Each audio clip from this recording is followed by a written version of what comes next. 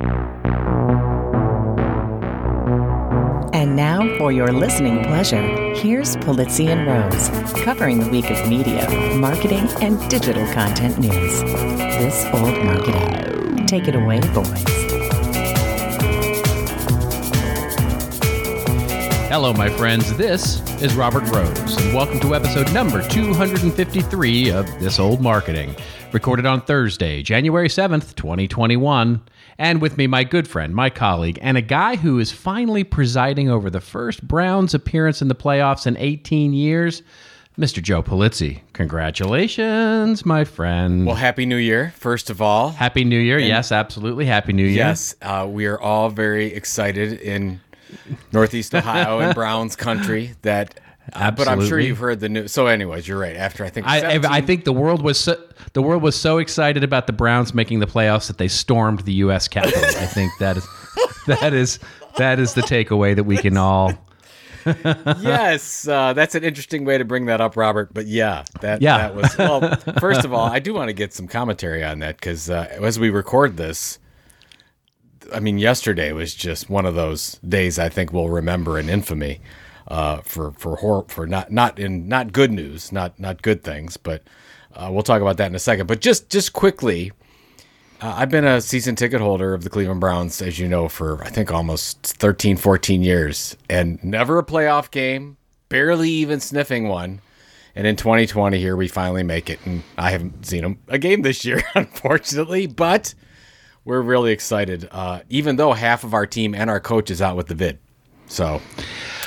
Well, hopefully by the time the game comes around, I think, if I did the math right, most should be able to come back. Is that not right? We have, we have like 3 or 4 people in the secondary that should theoretically be able to come back, but we're out our all-pro offensive lineman and our coach. And actually 3 coaches. I think the water boy is the coach.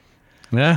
Because I think they've taken out right now, I mean, some might come back, but right now there's 6 or 7 coaches on the vid list. So, oh wow, that's no good. That's not good for your first playoff appearance in however many years. It's I mean, well, look, it's better than my team, which is funny because if we go back to the beginning of let's call it August when we were doing a show and we were talking about the upcoming season, I think we would have predicted exactly the opposite. Would we have not? I mean, we would have said, the Browns go 6-10 yep. and miss the playoffs again. But 6 games is great. In fact, I think you actually said if they win 6 games this year, it'll be a good season. I predict. Yes, I thought that 6 games was right, and I thought the talent was better than 6 games. But the fact that everything was new again, new coach, new coaching staff, new scheme, shortened season, shortened preseason or no preseason. I didn't think they could get their act together. But you're right. I think we all and let's be fair with your Cowboys. If Dak doesn't go down, you guys probably win that division. I don't think there's any. Now your defense has issues, obviously, but there was nothing wrong with that offense when Dak was in there. Yeah, no, there's nothing wrong with the offense at all. So it's just it's a defense problem, and we'll see if they can fix it with a proper offseason and all of that. So yeah. But I think inquiring minds want to know what you were doing yesterday. Were you, were you playing Parcheesi? What was? I didn't really know what was going on yesterday evening, but maybe you, were you watching television? Were you watching the tweet stream? Do we even want to talk? Do we want to talk about any of this? I don't know. I have no idea. Yeah, it's. I mean, I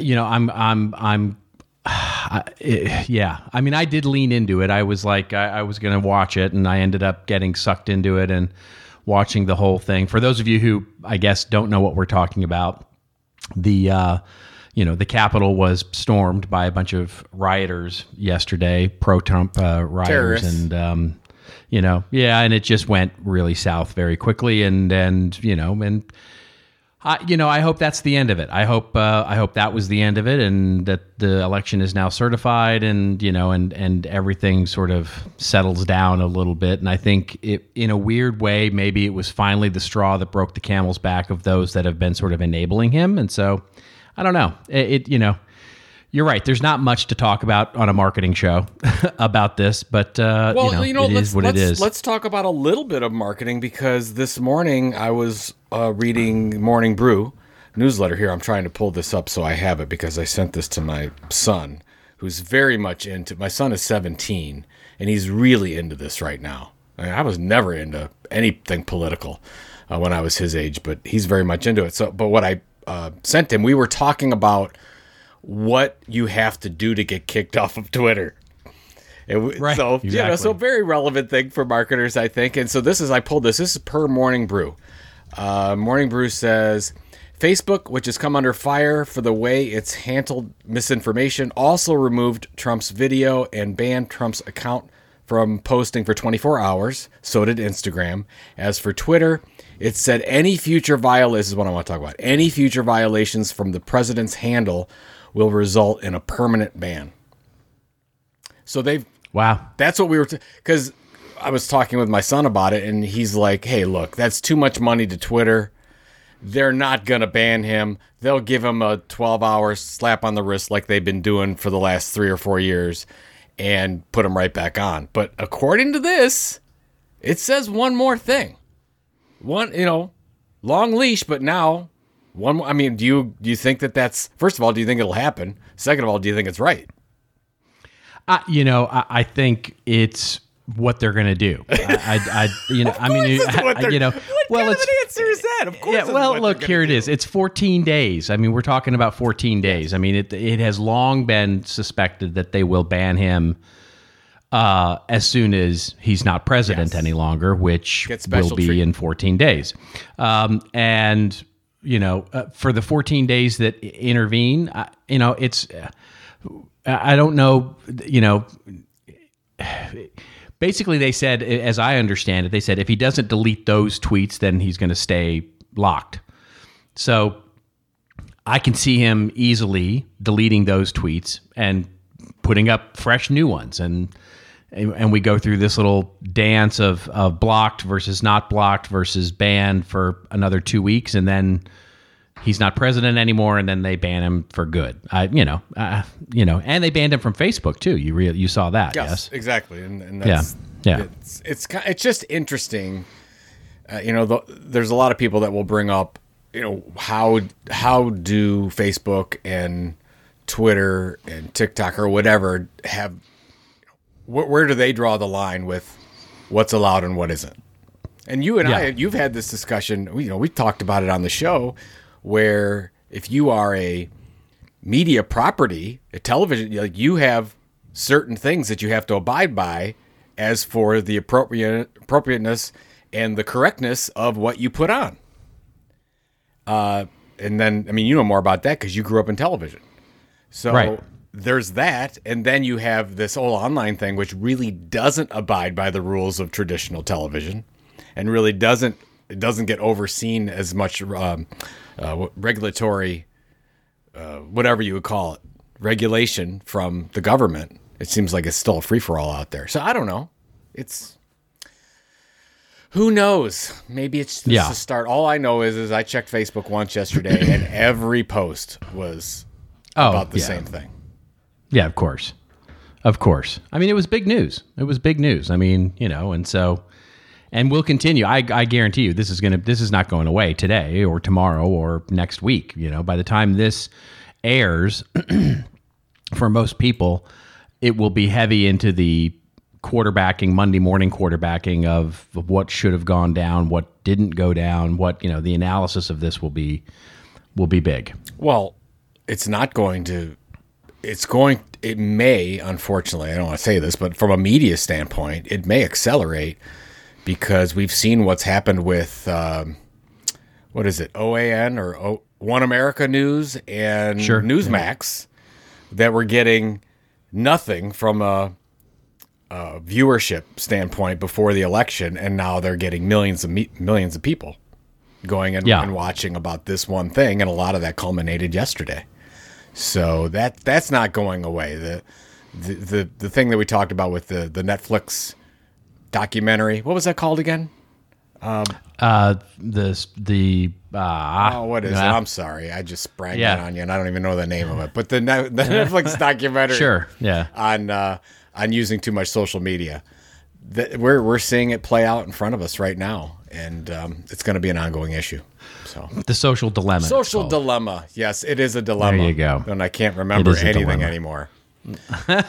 Well, in that case, should we get to the marketing and media news? Well, we have. Yes. But hey, you know how I thought that was pretty good. We took a political thing, and we shifted it into marketing and media. We shifted it. If We I took a could big remember shift. certain shifts. Okay. Let's do it. Yeah. Because I give a shift. All right. Here we go. Let's cover our first story here, which comes to us courtesy of the Wall Street Journal. And the headline here is Roku. You remember them. They near deal to buy rights to, guess who? Quibi. Yes, that's right. The Quibi updates continue. Insert applause. You thought they were done, but they're not. Roku nears deal to buy rights to the Quibi content, and the article opens up by saying Quibi is in advanced talks to sell its content catalog to Roku, according to people familiar with the matter, as the short-form streaming service winds down its operations following an unsuccessful run. Quibi, which was founded by the movie mogul Jeffrey Katzenberg, raised $1.75 billion with a B dollars with an ambitious plan to develop high-end content for mobile phones, but the service, which launched in April, never gained traction. And they said in October, as we reported here, that it was shutting down. Roku, which sells the most popular streaming media player in the U.S., is pushing aggressively into content with its own ad-supported app, the Roku Channel, which offers movies and shows produced by other companies. And then a deal with Quibi would give Roku a roster of exclusive programming. Under the terms the companies have discussed, Roku would acquire rights to Quibi's library. The people familiar with the matter said financial terms of the proposed deal couldn't be learned. I think that's an incredibly subtle but important point in this story, because I don't think they're selling the content. Remember, we talked about on this show that the Quibi didn't actually have, for most of the content, ownership rights. It had licensing. So what they're doing is selling the licensing selling the rights agreements. To the licensing, right? That's what they're which doing. Was so so that'll be a temporary thing for Roku, and probably they will get it at a song, I would suspect. Well, that's what I was going to ask you. Are they selling it for a full ham sandwich or just a half of a ham sandwich? As probably a ham sandwich with very little on it. Let's put it that way. It's a bucket of pucks, as my friend in hockey used to say. Yeah, 2 White Castles and a side of fries. Yeah, exactly. That's it's interesting. I wish they would just say this. This is the Wall Street Journal. They should just say that the content itself, there's no value there because Quibi didn't own any of it. So that's right. That's right. Or a very, very small percentage of it. I mean, it's hard to know exactly how much they own versus license, but as we understand it from what I've read, they don't own much of it at all. So they were, so they're basically assigning over the licensing that they had, the agreements they had, which was probably part of the licensing agreement, that they had the flexibility to say, hey, we can license this to someone else, and they'll pay a very small fee, certainly much smaller than Quibi paid. And so they're getting some, maybe 30 cents on the dollar, maybe 40 cents on the dollar, something like that. And so Roku gets a great deal on a library of content that they can use for a little while to promote their stuff. And it doesn't cost them nearly as much. And so it's fairly risk-free. And Quibi gets a little dough to soften the blow of losing, more than $1 billion. Mm-hmm. This story is obviously, as much as we like to make fun of Quibi, this is all about Roku and Roku doing a Netflix, in my opinion. I mean, I have read more articles in the past 6 months about Roku's dominance and how they have. I mean, I think the holdup between them not having the HBO Max app on the Roku system was more because of Roku's demands, I think, than HBO Max's demands. Of course, they both had a lot of power depending on what you're looking at, content and distribution. But it's really amazing and when I say doing a Netflix started out leveraging other people's content and has become the Netflix that we know is because most of the content is now their own. That's right. And they've moved away from that licensing aspect. Because the profit margin on that is huge. I mean, that gets right to the critique that we had of Quibi, which is, when you license content, your margins go down enormously. And it's a bill that never goes away, right? And so that's if you can create compelling content that you own, it just gets more and more valuable over time. That evergreen nature of it just gets continuously more valuable because you don't have, at some point, it's 100% profit, right?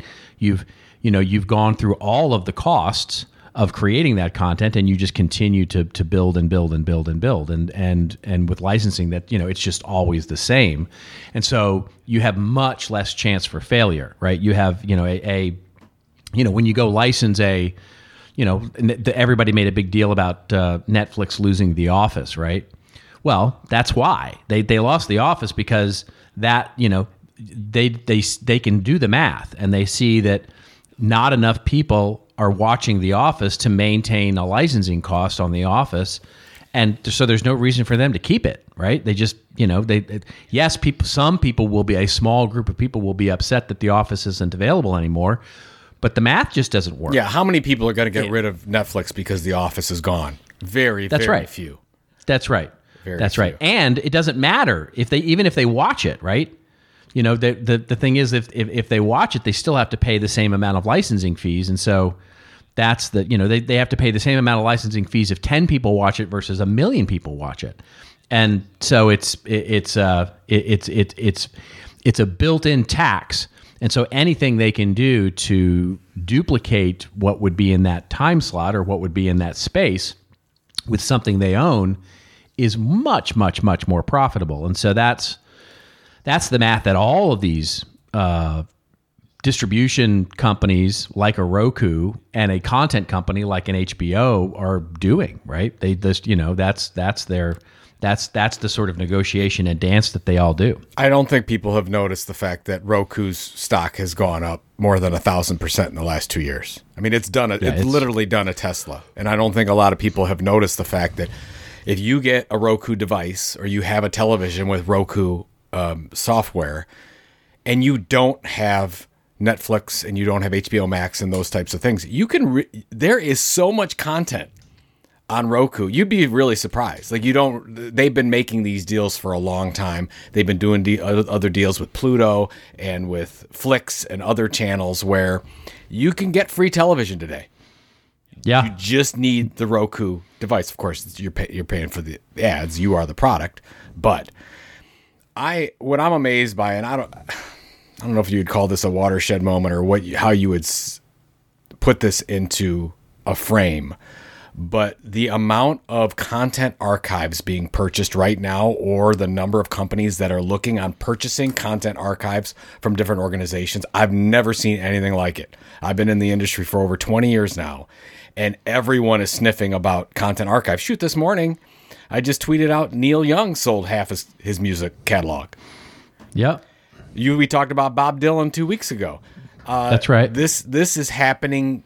This is crazy. So what we're finally realizing, and this is good for a lot of independent content creators as well, your content catalog may be worth a lot of money to somebody. Yeah, well, it's something that we touched on it a little bit when we talked about Bob Dylan, but it's absolutely true. And we're about to segue and talk a lot about mergers and acquisitions here, but it's not going to be long. This is not a prediction. It is a prediction in the sense that of what I'm about to say, but I absolutely think it's 100% going to come true, which is it's not going to be long before the valuation of product and service companies are going to be, one of the major points of the valuation is going to be your content catalog. The audience you have because of it. And the audience you have. Yeah. And so, when you look at some of the companies that we'll talk about just here in a minute, and what they've been able to build from an evergreen catalog to the audience, the active audience that are not just customers, that are just active audience,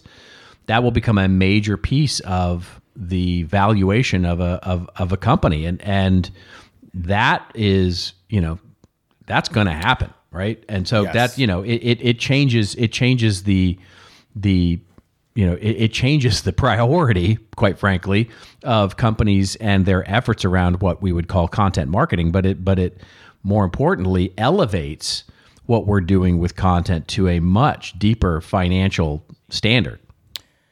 I know we want to get on. We got a lot to cover, but I want to get your take on this. If you looked at the two platforms, you looked at Apple TV Plus and HBO Max, who would you rather be?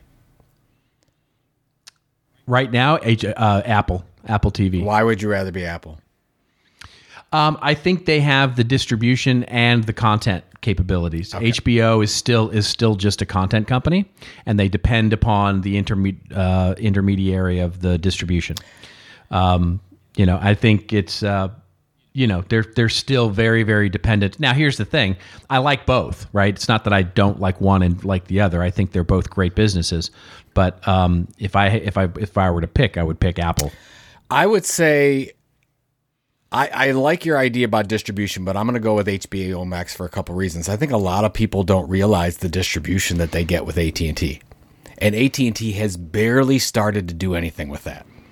And it's pretty amazing. Like if you were to say, look at the top, the 100 largest companies right now in publicly traded companies. If I look at them and say, which do I think has the most potential right now? And this is more than Tesla and more than these other ones. I would maybe put AT&T at the top because that stock has done nothing for the last 10 years. And they have this jewel of HBO Max. And the reason why I love it is that those content archives are worth so much. They only need to throw out these Wonder Woman 84s for all they, for good or bad, every once in a while to get subscribers, but they will keep subscribers because of that catalog. Apple TV doesn't have the catalog. That's their problem right now. They have maybe 2% of the content that HBO does. Yeah, I agree. However, that puts them squarely in competition with so many other of the distribution networks right now. So, when you think of things like, so AT&T is DirecTV, it's Uverse, it's classic cable, mobile, and DirecTV satellite. Mm-hmm. That's their major entertainment distribution channels. And so but that puts them in direct competition with things like Comcast and with Spectrum, Charter, and with Verizon, with all the other sort of everybody else there, which is where HBO Max is going to run into some challenges, because they will get most favored nation, I'm sure, because they're part of the AT&T network, and win because of that. But they also are left in a bit of a channel conflict when it comes to the other things. And I think you can see it's limiting them now, right? Where you can get HBO Max and not, because they're still arguing over deal points. True. But I think they'll push through that, and I think that you have. They probably will. Well, I mean, the thing that I look at is when Disney came out with Disney Plus, they and at the same time, just about that their core business was down 90%. The stock more than doubled. Now I know the stock market is crazy right now, but why is that? Because of the potential of Disney Plus and 86 million subscribers. Well, HBO Max has that same kind of potential.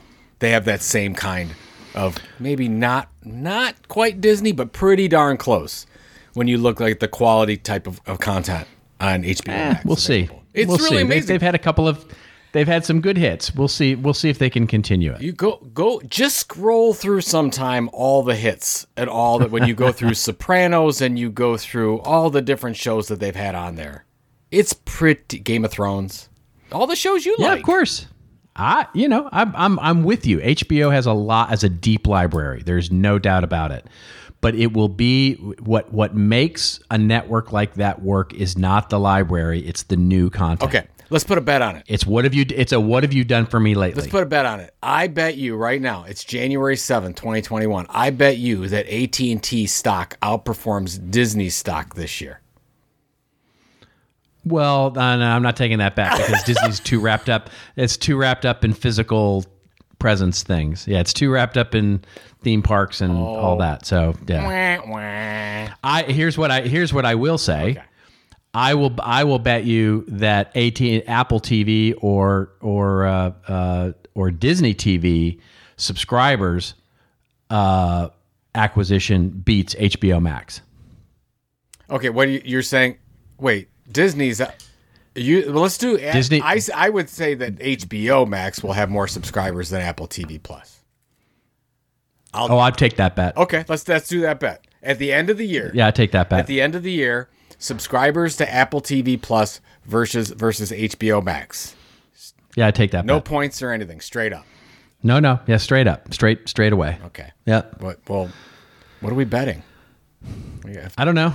The same thing we bet when Disney never got purchased by Apple. I lose picture of me with Cowboys jersey. There you go. Yours with something like that. And this time, I'll pick the jersey that you have to wear. Okay, fine. That's fine. All right, let's go on to the next topic. Today's episode is sponsored by our friends at CXL, a company that trains some of the world's best marketers. I had the opportunity to view the platform recently, and I have to tell you, I was quite impressed. Every instructor CXL uses is the absolute best in the world at what they do. Names like Simo Ahava, Momoko Price, Paul Bogue, Andy Crestadina, the list goes on. These folks are the top practitioners in their respective fields. And I love the format. They don't just toss out a bunch of lessons into a course like other providers I've seen. CXL knows that information is only one part of the learning, and their courses are designed for implementation. One last thing I'll mention about CXL, mini degrees. These intensive training programs are built to grow you from a novice marketer to an expert practitioner, step by step. The innovative marketers of today and tomorrow have a broad understanding of all marketing disciplines with a deep expertise in one or two areas. This is what CXL focuses on, giving you both knowledge in a broad array of marketing skills and a deep ability in the ones that matter most. If you're looking to take your marketing to the next level, I highly recommend you check out CXL at cxl.com. That's fine. All right, let's move along, shall we? Well, speaking of acquisitions and all of the things going on in media, this next story comes to us courtesy of The Hollywood Reporter. And the headline here is Behind Podcasting's M&A Frenzy. Easier to buy than build, says the headline. The Hollywood Reporter then reports companies like Wondery, Stitcher, Megaphone, The Ringer, and Serial Productions all became acquisition targets in 2020 amid a boom in listenership. Amazon's December 30th agreement to buy Wondery, the maker of popular shows Dirty John and The Shrink Next Door, capped a year of notable consolidation in the podcast industry. Companies like Stitcher, Megaphone, The Ringer, Serial Productions all became acquisition targets. Some 104 million Americans listened to podcasts monthly last year. Edison Research, with our friend Tom Webster, of course, and Triton Digital estimated in their 2020 Infinite Dial report, up from 90 million in 2019. But the growing audience only partially explains the M&A appeal. Amazon, citing the evolution of listener habits, said its plan to use Wondery's programming to help it expand the non-music selection available via streaming services, Amazon Music. And so they're basically going on, the article goes on to talk about all of the opportunities that seem to be available to podcast listeners today. And it seems like the gold rush is on in podcasting. Yeah, this is definitely a land grab. It's okay. With all content, it's a land grab, but specifically there's this fight over who's going to be the dominant player in audio. And it does look like it's becoming an Amazon versus Spotify battle, right? Wouldn't you say? Is that? Yeah, I think. Maybe Apple's there, of course, but it seems like these are the two that are making a serious push. That's right. There's, it's sort of the, I think you have an ecosystem. Not unlike where cable TV was back in the late 80s and early 90s, where you had sort of the big behemoths that were sort of owned by big media companies, which at that point were HBO and Showtime, and then you had a lot of consolidation when they bought Movie Channel and Showtime bought. I can't remember it. They bought Movie Channel. HBO bought Cinemax, yep. And so on and so forth. And you had this consolidation, and so you had this sort of two big behemoths at the pay, and then you had sort of 500 channels of everything else. And that's sort of what podcasting is now. You've got these big media companies that are producing things like, Joe Rogan and the big celebrity stuff. And then you've got like chuckleheads like us that make a show, right? And I think, that the haves and have-nots there will continue to deepen, as it were, so the middle ground gets, squished. And audio, generally speaking, will continue to grow and grow and grow.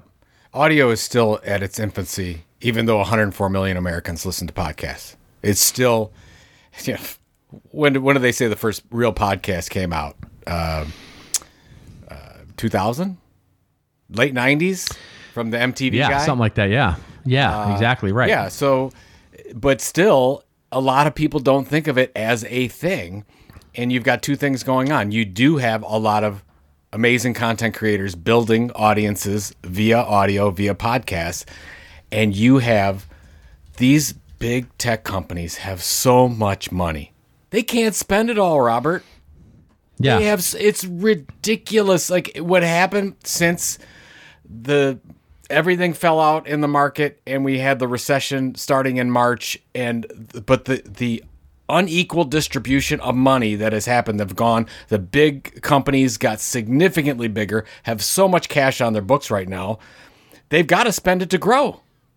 And you're going to see more and more of this happen. So if you're a content creator, you think, okay, well, I got one podcast or two podcasts. Well, maybe we should look at a suite of podcasts for our audience and become the leading content creator for that particular niche. It's pretty interesting to see what's going to happen. I would imagine this will only continue in 2021. Oh, for sure. This is it's the same race that we just talked about, right? It's the race for programming.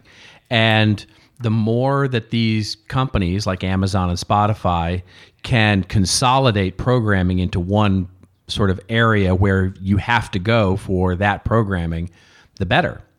And so, the opportunity that opened up with podcasting was, yes, you had to go through a device manufacturer usually to get, this was when you went pretty much to iTunes and that was kind of it. And then you could go to Google Play and then you could go to, all these other sort of distribution networks, which, by the way, as a publisher makes it very difficult. You and I would both agree, where you have to publish on, how many platforms are we now available on for This Old Marketing? What is it, 20 or something like that?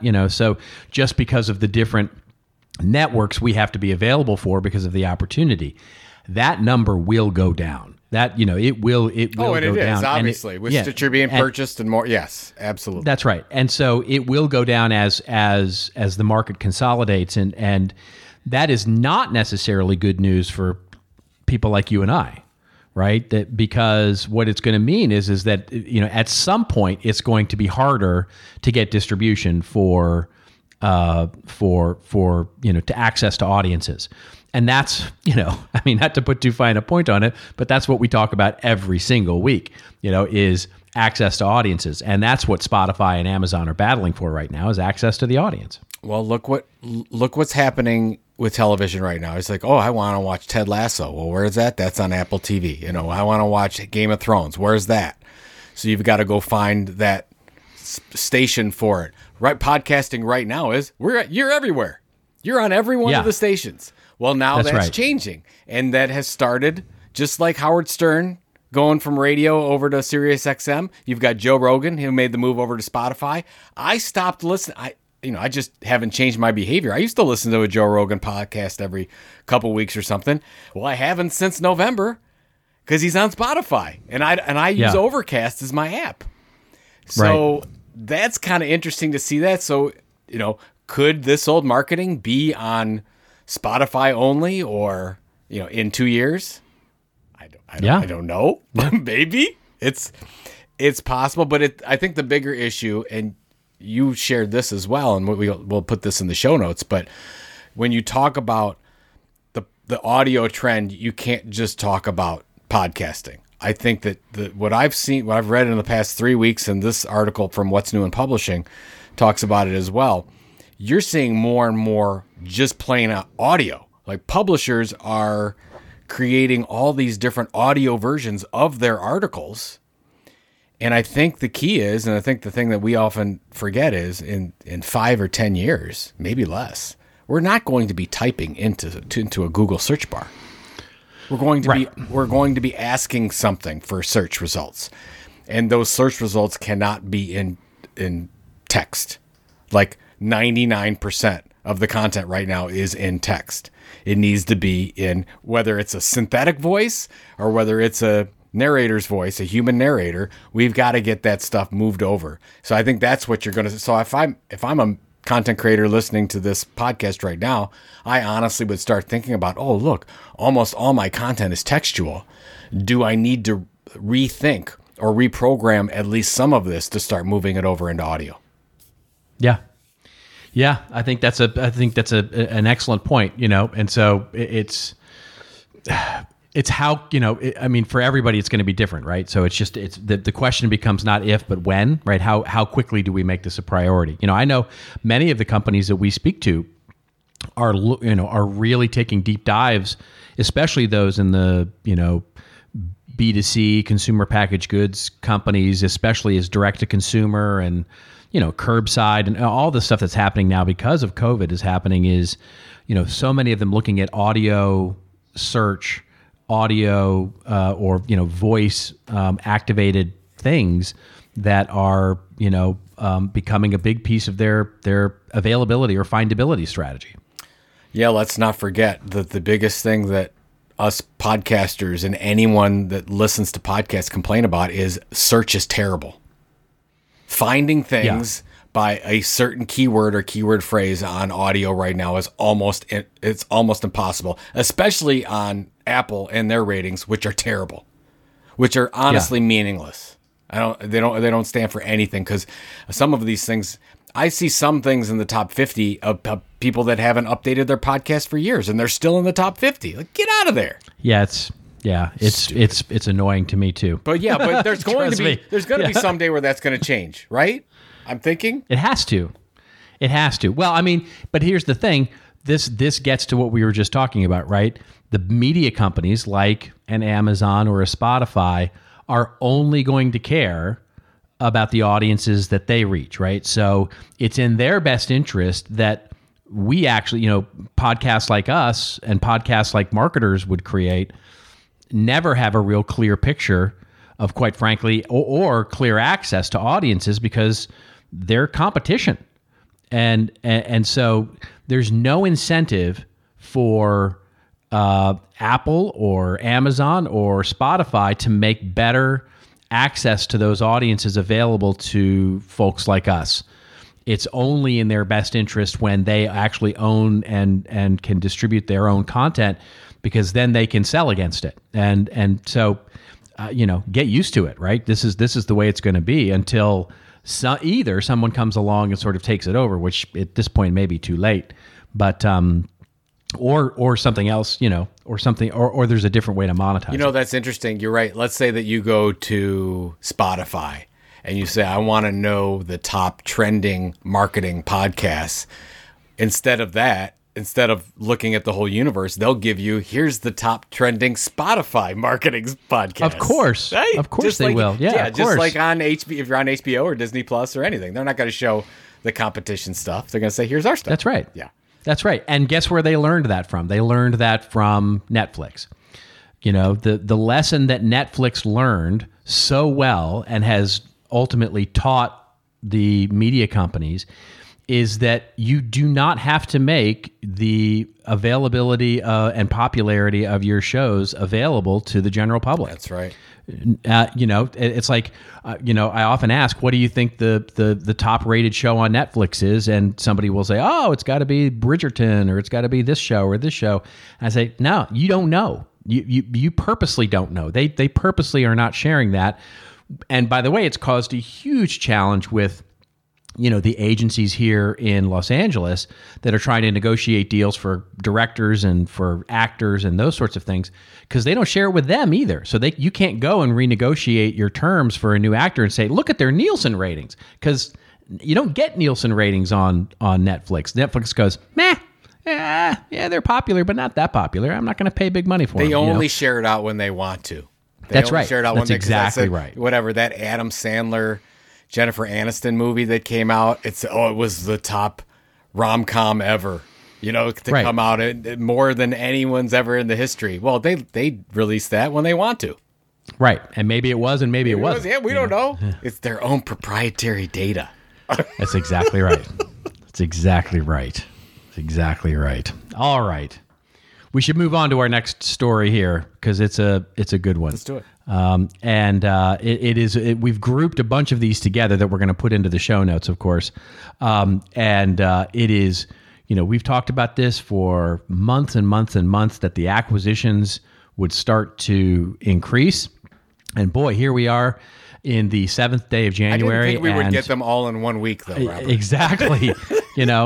So I'll just name them off really quickly here, and we'll of course link to all of them. But Mark, I guess is or Marquet. Wouldn't it be Marquee? Marquee, yeah.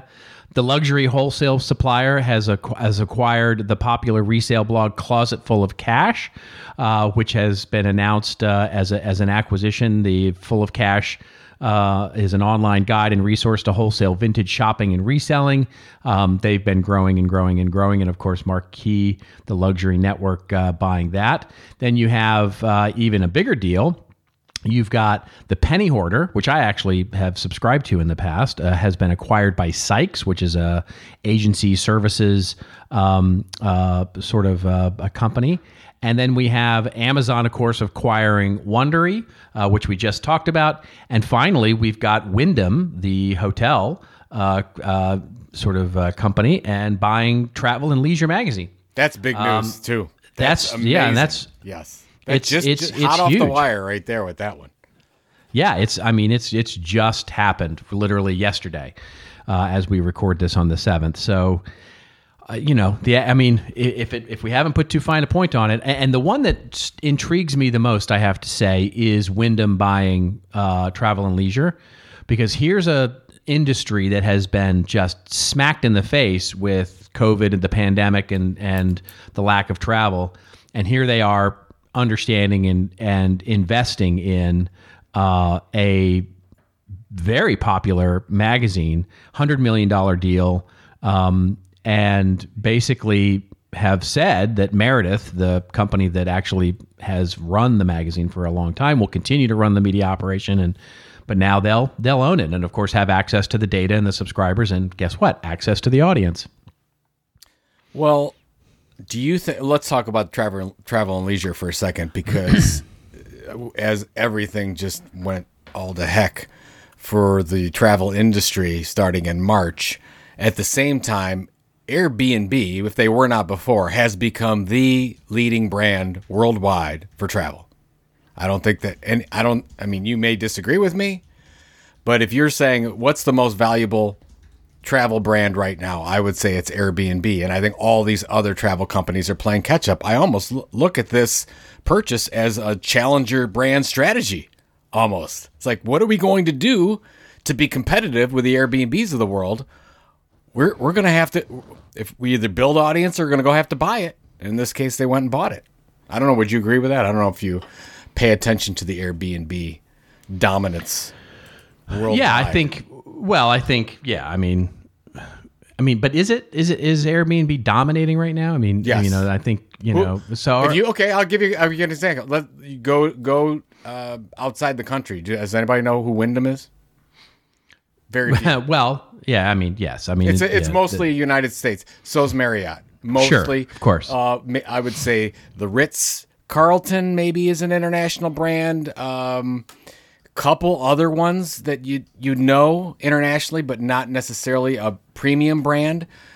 What brand, for sure, in just about every country you're in, will they know Airbnb? True. Yeah. Good point. It's much more global brand. There's absolutely that. Well, yeah. And then plus they've gone public and now they're worth $1 kajillion or something like that. Yes. So I think that regardless, I mean, it's tough because, if you are a secondary or third, fourth, or fifth brand in your industry, what do you do? I think this is one thing that you really have to, like, you're Sykes and you're an agency. What do you do to become the leading agency? You've got to go find audience. Right. Everybody's exactly like running to find audience. I think that's what we're seeing right now. Yeah, I think it's, and it's finding the right kind of audience. I mean, it's, because frankly, Wyndham's audience is different than the Airbnb audience, right? I mean, ultimately you might be able to argue that it's the same kind of people, but it's people looking for very different kinds of experiences.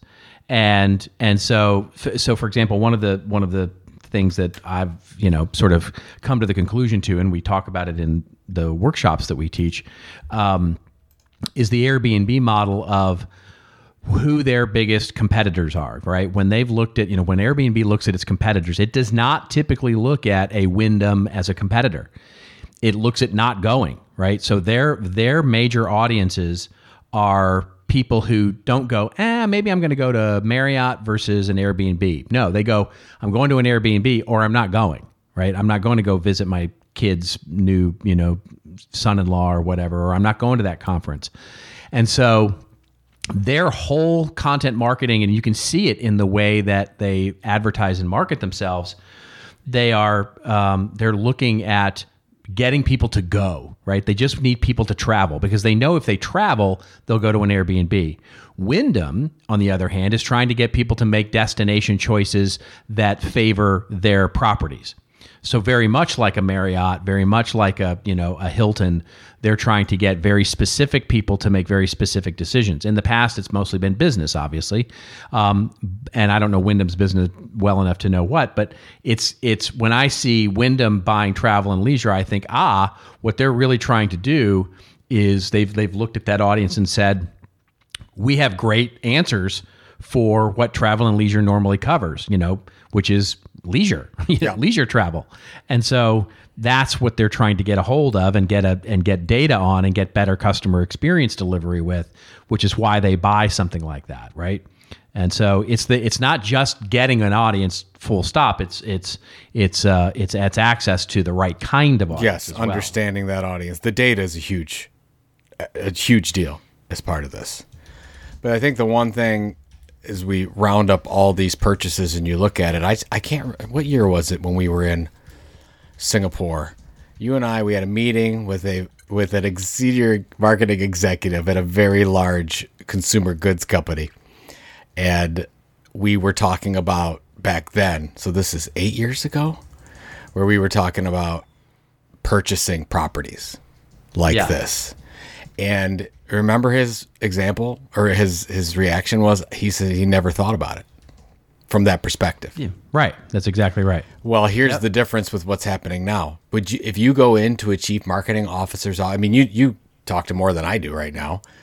They're all thinking about it, right? They're all aware of that it's happening, correct? Or are they still behind the curve? What would you say? I would say they're mostly still behind the curve. Wow, that's hard to believe. I think, and mostly it's because, we're still, for the most part, most businesses are still where we were at the end of 2019. No real advancement happened in 2020. Everybody was just sort of triaging, trying to keep the lights on and do things, right? Nobody sort of, for the most part, right? There were some companies that certainly made big investments, those companies that were doing better. But I think in large part, we're still, where we were a year and a half ago, for most businesses. And so they're still looking at this as like, they don't really get it yet. Well, except I would say that these people, these four examples, they've all been on the ball looking at this as an opportunity. And you've got, of course, we talked about it, it was a couple of weeks ago, just about consumer behavior hasn't really changed. It just accelerated in the directions it was already heading. But we've seen that with e-commerce. We've seen that with things like Airbnb, those aspects. I think the innovative companies that were already thinking about, okay, well, there is going to be this land grab going on right now and we have to do something. boy, I'll tell you what, if you're not thinking about this stuff, if you still were sort of in stasis mode for 2020, I feel bad for those businesses. They're not going to make it. Yeah. It's moving too fast now. It's moving way too fast. Yeah, exactly. Exactly right. Well, we should move on to our rants and raves section. You're empirically proven not to be the most important part of the show. Absolutely. It is time for your empirically proven favorite part of the show. That is our rants and rave section, where Joe and I go off on a little bit of a rant or a little bit of a rave over something that has made us feel like storming the Capitol, or making us feel like we've gotten everything settled and we're all ensconced safely into our homes and doing well. Would you like me to go first, or would you like to go first? In our rants and raves section. Mine's very brief. Let me do mine, because I want to get your take. I think yours might be a longer conversation because I know what you're going to cover. So two things. We were going to cover this in the main section, but we didn't have time. So I want to make sure I get this out here. This is from a media operator, great site, lessons learned from WW84 launch. It's worth the read just from a lot of the stuff that we've already talked about on this program. But the one thing I wanted to pick out that I think is interesting is he talks about this move from monthly membership subscription to quarterly, because of this churn that happens with a lot. And of course, we know there's a big deal. A lot of people are setting up membership sites online for education sites, training sites, whatever. And you lose that subscriber after the first 30 days because they haven't had the chance to engage in a lot of that content yet. It's too soon to form a habit. So he's talking about this move to quarterly subscriptions. I really think, Robert, that's a thing. I think that's going to be a thing. We're going to see more of these membership sites go to quarterly instead of, because most of them are just, monthly or annual. I think you're going to start to see quarterly or annual sort of be the thing. I just love that. It's such a small thing, but I think it's really important. So that's the one thing I wanted to rave about. The second thing is, and of course, I talk about this, it seems like every episode, and nobody cares, but I'm going to continue to talk about it. This is from the New York Post.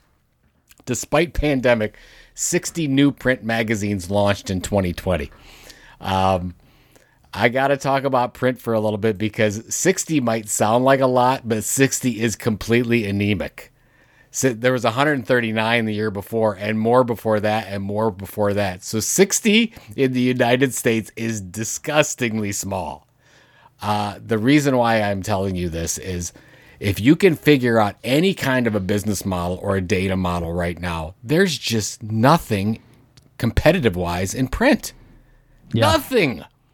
Like, if you're having trouble, we talked about the opportunities in podcasting, which is getting quite cluttered. Textual content, very cluttered. Things, new apps, and I think you're going to talk about Clubhouse in a little bit. We can talk about that. TikTok, they become very crowded very, very quickly. Here is an area that everyone gets the post. If you can figure out how to support that, and by the way, there's a lot of printers out there that will really do good deals with you because they want to keep their presses running and would like to stay in business.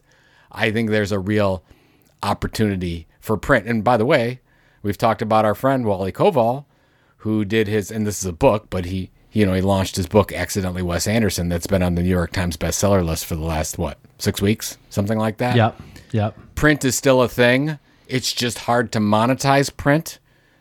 So if you can find a way to support print in some way, I think that it is a huge competitive advantage if you wish to do that. So those are the two that I wanted to cover in my... I don't think that was a rant or a rave. It's more of a desperate plea for people to do something in print. And I love print magazines so much, but... Yeah. I mean, they're great, right? I mean, once you have, it's like one of those things where once you have it, it's fantastic. And if you can make it work, it's even more fantastic. But starting, it's just so daunting to get something like that going and so expensive. And it just, it's one of those things where everybody goes, yeah, I know it would be awesome if blah, blah, blah, it's a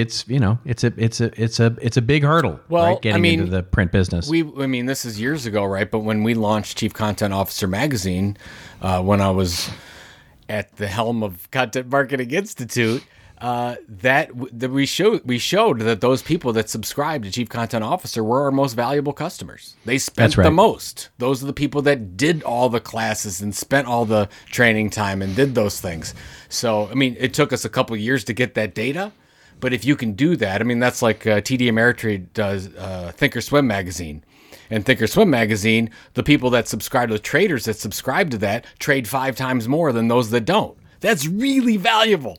I mean, how are you going to get 500% ROI? You're not going to get it. So that magazine pays for itself in trading. So if you can find those kinds of things, it could be amazingly valuable for the company and the audience. So there you go. All right, what do you got, Agreed. sir? All right, I got, the first one, let's just dispense with, which is Clubhouse. I see that you're there. I'm there. It all happened over the holidays. For those of you who don't know, Clubhouse is a new social media platform, audio only.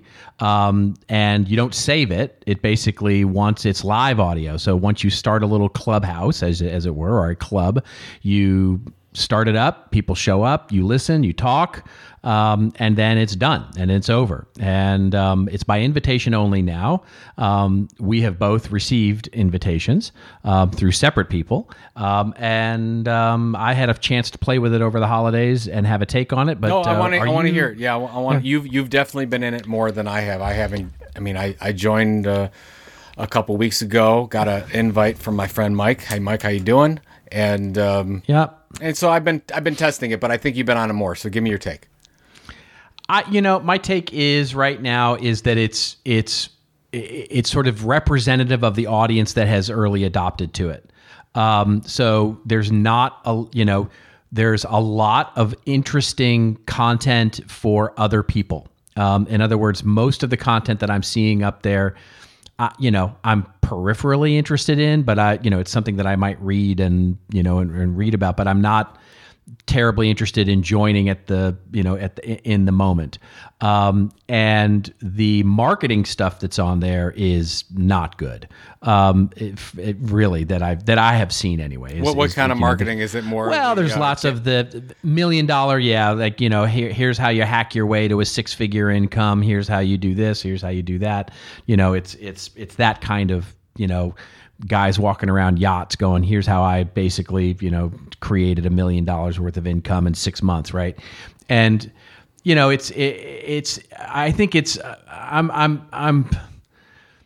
put it this way. I'm cautiously pessimistic, actually. I'll put it that way. I think it may die under its own weight. It may be one of those things that, marketing and the mass audience ruins. It may have been a better idea for a niche audience. And we'll see, I think, so my first impression is I'm not having the same reaction to it that I did when I first started getting involved with Twitter, which I thought was really interesting. And I'm not certainly having the same reaction that I had when I first experienced things like Facebook or LinkedIn, which I also thought were really interesting. My reaction is much more like what I found with some of the other social media platforms like Vine and stuff like that I experienced, where I was like, I'm not, it's not engaging me at all, really. So, yeah. And I know in many cases there are a lot of people who are passionate about it, including Mike, the guy who invited both of us to the platform, who's passionate about it. And done very well with it. Done very well. But I think that's the key. I think that if you're willing to dedicate the time to it and build sort of your audience group, if you will, and find the type of shows or create this kind of shows and spend hours on it, you can get a lot out of it. And you can get a quick following, at least right now. I like the fact that they've kept it invitation only. I think they should do that for a long time. But the problem is when I go in and I start searching around in rooms, I'm not willing.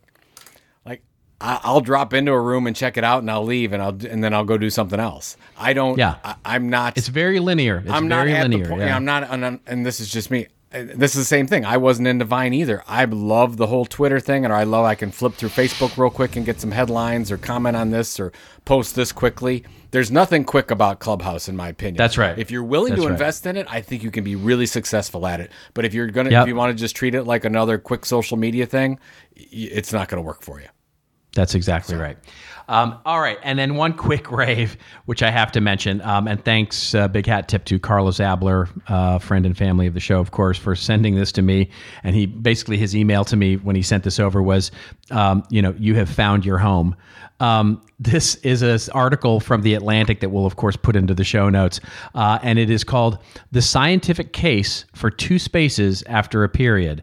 And I've been waiting for this article my whole life, Joe, which is basically a new study proves that half of people are correct and that the other half is also correct. So and it goes on to explain, how much in this time of division, family and communities are splintered by polarizing narratives and political views and, blah, blah, blah. And then it starts to go off on the sort of two spaces after a period versus one space. And of course, old guys like me were taught two spaces after a period. Yeah, so was I. Yeah, because of readability, and of course, with the advent of fonts and computers, that has become not as meaningful. And this article goes on to talk about a study that was done that basically proves that it is actually a good thing to have two spaces after periods, or it's not wrong, basically. And so I include it because it speaks to me. It speaks to me, Joe. It speaks to me in a way that the same thing that the Oxford comma speaks to me. And so, I include it for those of you who are out there who are still like me, two spaces after a period and getting slapped on the hands for it, that you actually have something you can lean on now. Well, I think that you have to appreciate an article where everyone's right. Yeah, exactly. In today's day, I love this. Exactly. It's like, you're all right. You like it? You're right. You use it? You're right. You don't use it? You're fine. That's right. We love everyone. We're That's all right. human beings. So that's right. That is exactly right. All right. Well, what are you doing this week? Well, I have to tell you, we have the Sunday night game against the Steelers. Yes. And we are all preparing. We're all getting It's in our gonna be Zen fun. mode. Many rosaries. Anything I can find. I really don't care about religion right now. Whatever it takes, Yeah. we're going to pray to it and genuflect and make sure that the Browns come home with a victory or at least a respectable showing. Isn't that terrible? I really want them to win. No, it's lovely. But we haven't It's been wonderful. there, so I don't know how to feel. So that's It's what going to I'm be doing. great. So we have They're basically beatable. Sunday night Pittsburgh's we got beatable. the Browns. Yeah. Sunday night we got the Browns, and then Monday are the Buckeyes. So crazy times, crazy sports. Nice. How about you, sir? I like it. I am heads down. We are, it has been a kickoff to the year in an amazing fashion. We are busy with client work, and we're right back at it. So it's I'm actually knocking on my head. I'm feeling blessed right at the moment because a lot of work, and we're locked down here in California, so not a lot of places to go. So just put my head into the work and work, scotch, work. And by the way, work. as most people already know, we're weekly now. So That's right. every week. That is right. Every week hearing you're us. going to have us. Yeah, it's I don't know if this is a good thing, but it is a thing. It's a thing for us. It's a thing for us. And with that, we will sign off from our first show of 2021. We're signing off. If you want to get all the goodness of this podcast show notes or dive into any of the other 251 episodes, just head on over to our shiny new website, thisoldmarketing.site. We want to thank the wonderful folks over at Radix for powering our thisoldmarketing.site show notes website. And until we meet again next week, just remember, folks, it's your story to tell. Tell it well. See you next week on This Old Marketing.